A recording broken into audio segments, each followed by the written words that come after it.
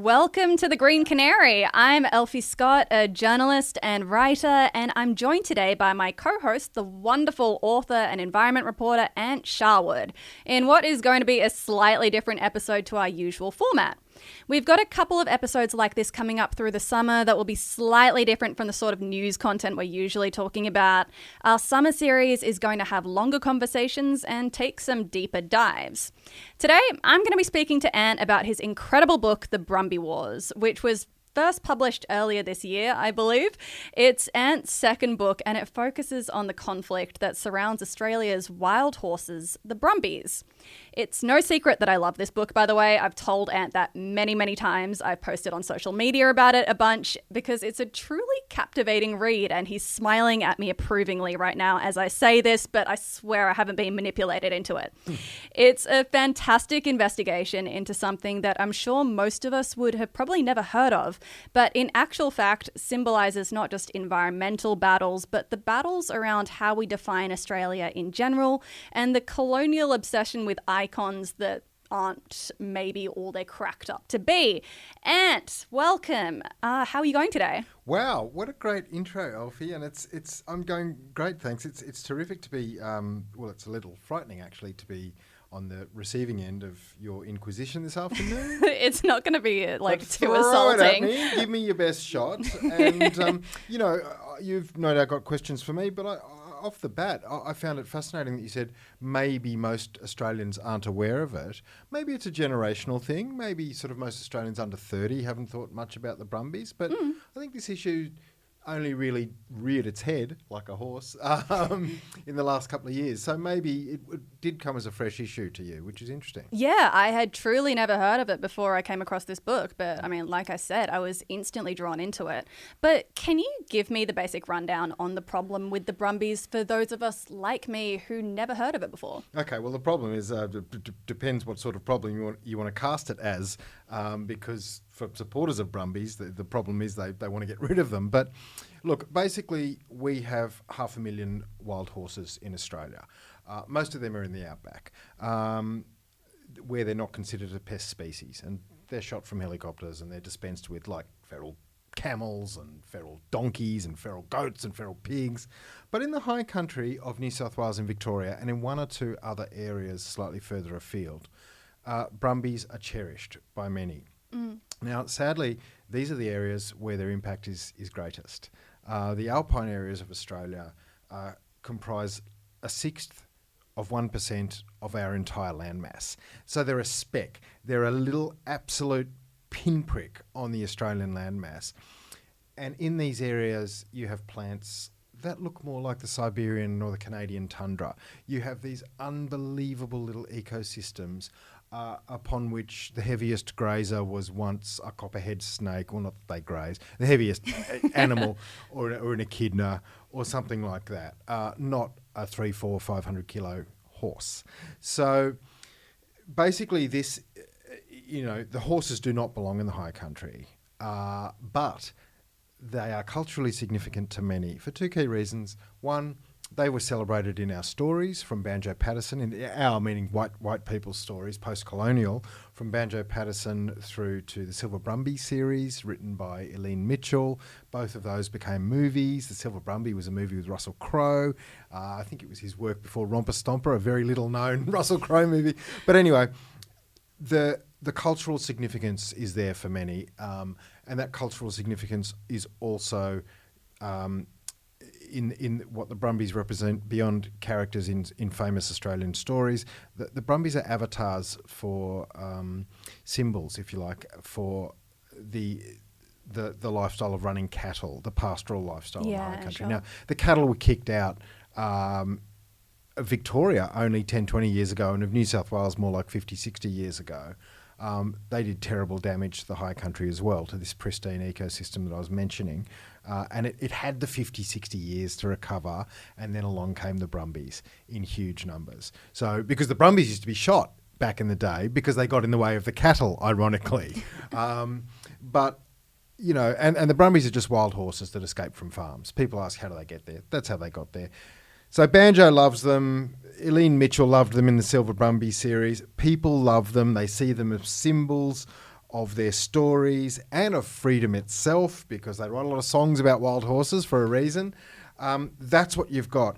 It's an environmental debate, Elfie, unlike any other. Usually you have financial or corporate interests versus landscape protection. Here we have stories and mythology versus landscape protection. That is so interesting. It's such an interesting way of putting it. It's a unique problem that we have in the high country. Yeah, right.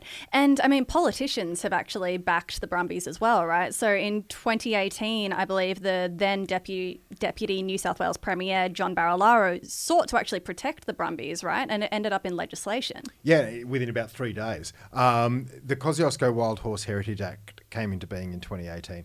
It is the first law in Australian history to prioritise a invasive or non-native species in a national park. I mean, the National Parks Act, there's a different one in each state, but all of them explicitly state these places exist to protect native fauna and flora.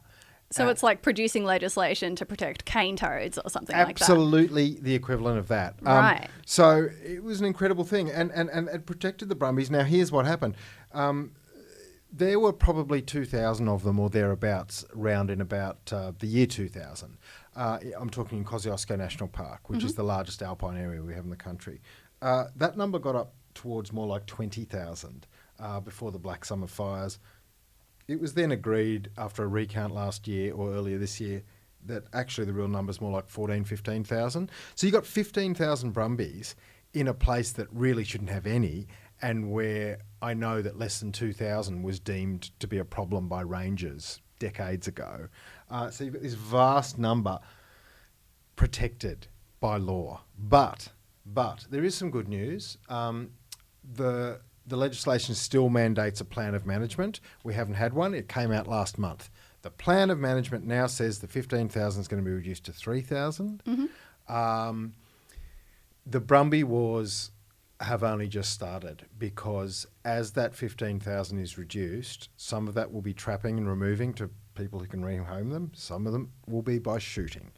As the trapping happens, there's going to be wars in the national park. There will be people opening trap yards, letting the horses free. This story is only just warming up. Yeah, wow. Okay. Yeah. And I mean, I know that you said that for the research for this book, you interviewed about 60 people, and 30 of those were on the side of getting rid of the Brumbies, 30 of those were in favour of protecting them. But I think it's really interesting that you interviewed people who weren't necessarily on that environmentalist side, who wanted to protect the Brumbies, because, you know, they are rallying for something that is so obviously maybe against your interests as well, you know, as a green guy. Yeah. Did you discover anything about them that surprised you? That's a really good question. I feel like I discovered that about half of them were really rational people and about half of them weren't. I feel like that can be said for most people, to be fair. Yeah, but it's easy. That's the whole thing. It's easy in a polarised world to go, I'm interested in the environment. You champion these bloody horses that are destroying the part of the environment that I love, and cancel that entire 50% of a debate and just say, well, you're all idiots. And that would have been a really easy book to write. It would have been an easy book to write with a title like The Horses Destroying Kosciuszko, or, you know, Shoot All These Feral Bloody Invaders. Would have been a great... And you know what? I probably would have sold more copies, because... Not that the book's dudding. The book's humming along. It's doing what an environment book does. It's selling its numbers. You know, they're never going to sell as many as Trent Dalton, but they do what they do, these environment books. And so it's going fine. But I think you might have fired up a whole lot more people, or I might have, if I'd really written a sort of book that only went one way. Yeah, sure. And just slammed those people. Yeah, but I really wanted to undertake a different project. I wanted to contribute in a small way to our Australian dialogue. And I wanted to put it out there and say, this is this issue. Let it be known that these are the passions on all sides, and these are the facts of the science that can't be disputed. But here are the people who nonetheless like the horses. Now, some of them are science deniers, and I didn't include much of that science denial in my book, because I tried to keep it a factual book, and that was gobbledygook. But if they love horses because they grew up on the stories, there's a woman called Jill Pickering in the book. She's the president of the Australian Brumby Alliance. She was born with polio. Horses gave her freedom. She couldn't walk, but she could ride a horse. Yeah. She was actually born in England. She moved to Australia. One day, as a young woman in Australia, she took a horse trek through the Victorian Alps, again with a sympathetic company that it could help someone who's slightly disabled, like she is, and she saw her first Brumbies. She fell in love with them. She fell in love with the idea of them. So this woman, Jill Pickering, she doesn't deny science so much. It's just not of interest to her. She has seen wild Australian Brumbies and fallen in love with them. And can you relate to that? Yes, I can. And who can't? And that's the important thing. You need to put in a book like I've written that there are people with genuine human passions out there. And by the way, Jill Pickering took the state of Victoria to court when they threatened to kill her Bogong mob. Just 110 horses up on the Bogong High Plains, the highest part of Victoria. And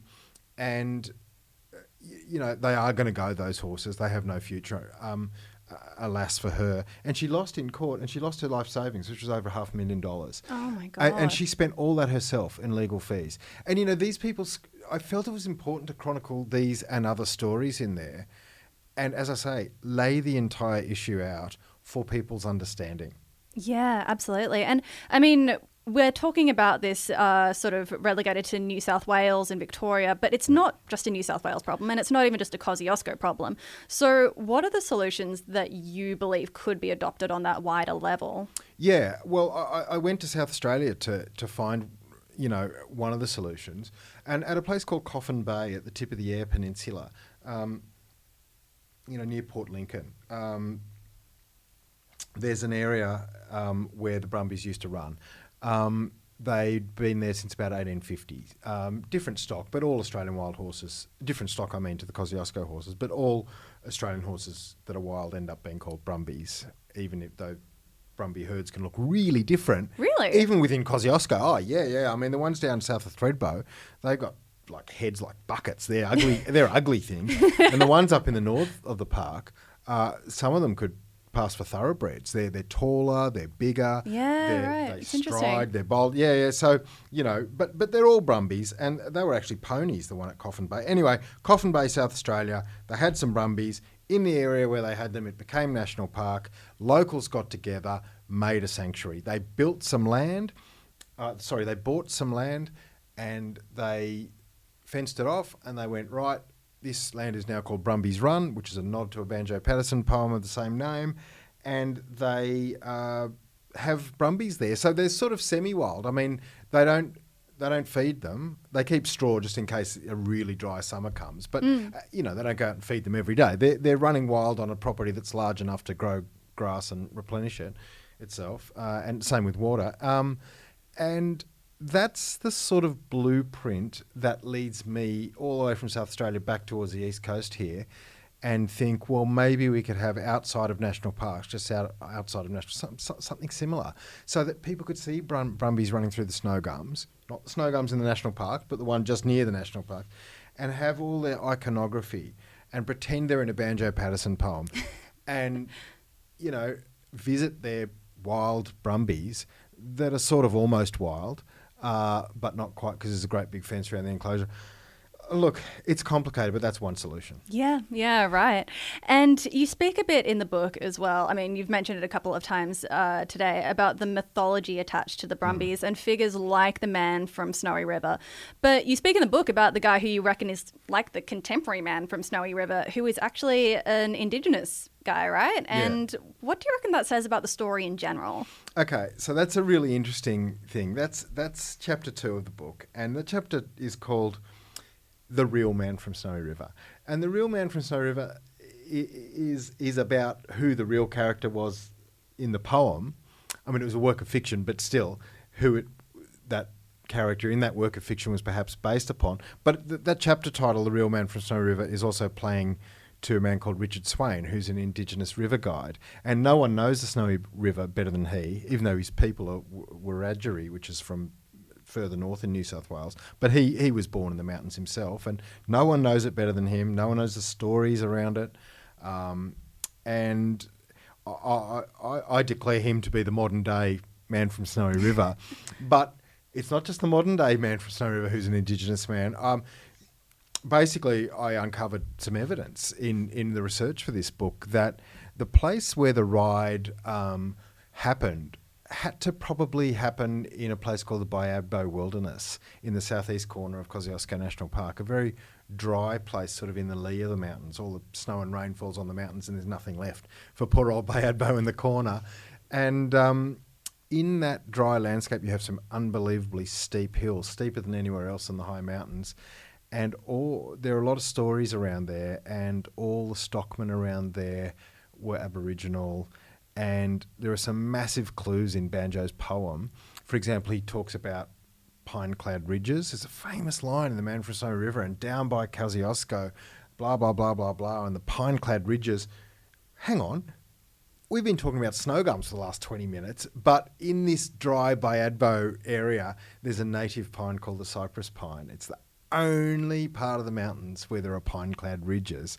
So one thing and another, Banjo writes about pine-clad ridges in The Man from Snowy River. There are stories of daring rides in the area, and all the stockmen in the area were Indigenous. So how can you not assume that the character that Banjo got his man from it had to be an Indigenous man. Yeah. And Banjo, of course, couldn't have a black hero in his day. He had to bring a white hero back for his literary Sydney white audience. So absolutely could not make a hero of an Aboriginal man in the day. Yeah, right. I mean, I thought that was so incredibly fascinating. And I think that, it shouldn't be controversial to say things like that, but ultimately, probably would be to have that sort of icon deconstructed in that way for a lot of people. But you know what? Personally, I think it's very, very cool. And I loved that bit of research. Excellent. I also wanted to ask, what lessons did you learn in writing this book that you think could be applicable to environmental fights in general? Because you talk obviously about that sort of iconography, that mythology that people are attached to, but what lessons do you think that carries for other bigger fights, like things around green energy, things about like the renewable revolution? Do you think that there are things that we can take away from this? Yes. I mean, I go back to what I said about the nature of this project, the Brumby Wars, which was not a polemic. It was not a one-sided rant. And I love a one-sided rant, but it wasn't that. Don't we all? Yeah, I had to fight every instinct in my body to write this thing, but I went there, and where there is to all sides. A few people on the other side were a little bit despicable, I'd have to say, but most of them were humans with a passion, and I treated that passion with respect on the pages. So to answer your question, if we are going to move forward in environmental battles, we must give respect to those who are on the other side of the battle to us. Now, I do not mean people like climate change deniers. Just as I spoke about people spouting junk science in the Brumbies. See, there are some people that say Brumbies don't do damage. Well, I'm sorry, that's just garbage, and that didn't make it into the book. Yeah, sure. Unless it was in the context of me saying, this person says they don't do damage, but look, some damage. So we mustn't entertain the extreme anti-science, anti-logic, anti-reason people, but we must go to people like coal miners before we make decisions on closing coal mines. Yeah. And we must, that's just the mindset that we have to take in any environmental battle, is to treat our fellow citizens as humans like we are, and just have a little bit of an open mind. And, I sat with John Barilaro in his office for this book, and we had a good chat, and it was a good discussion, and good things came out of it, and I gained some understanding from it. Some of that understanding was about his sneaky tactics, and that kind of... You can say that, he's not in office anymore, so it's fine. And the kind of operator that he really is, but some of it was of his genuine passion as well, and I learnt from that. And I haven't read the coal book, where someone goes and sits with Gautam Adani, the head of Adani, and speaks to reef scientists and snorkels the reef themselves in the bleached coral. That's what I did in the Brumby Wars. My understanding of the issue is greater for it. The reader's understanding of the issue is greater for it. And I think all of us can be better environmental citizens if we at least go somewhere. Not all the way down the track, but just a few steps down the track towards understanding the other side. That is a fantastic point, and it's a fantastic place to leave this conversation. Ant, thank you so much for having a chat with me. Thank you, Elfie, and I would urge everyone to go and buy the Brumby Wars. It's on sale bloody everywhere. There you go. Any good bookstores, I'd say. Yep. Before we head off today, we would like to acknowledge the Gadigal people of the Eora Nation, the traditional custodians of the land on which we're recording today. We'd like to pay our respects to their elders past, present and emerging, as well as extend that respect to any Aboriginal and Torres Strait Islander peoples here today. And before we head off, we'd just like to say that we've got a couple more episodes coming up over the summer series. It's going to be good content for listening to while you're on your holidays. It's going to deviate a little bit from the traditional stuff that we've been pushing out at the moment. But yeah, keep your eyes peeled for those uploads and make sure to hit up our Twitter and Instagram while you're at it. Thank you so much. Thanks, Elfie. Bye.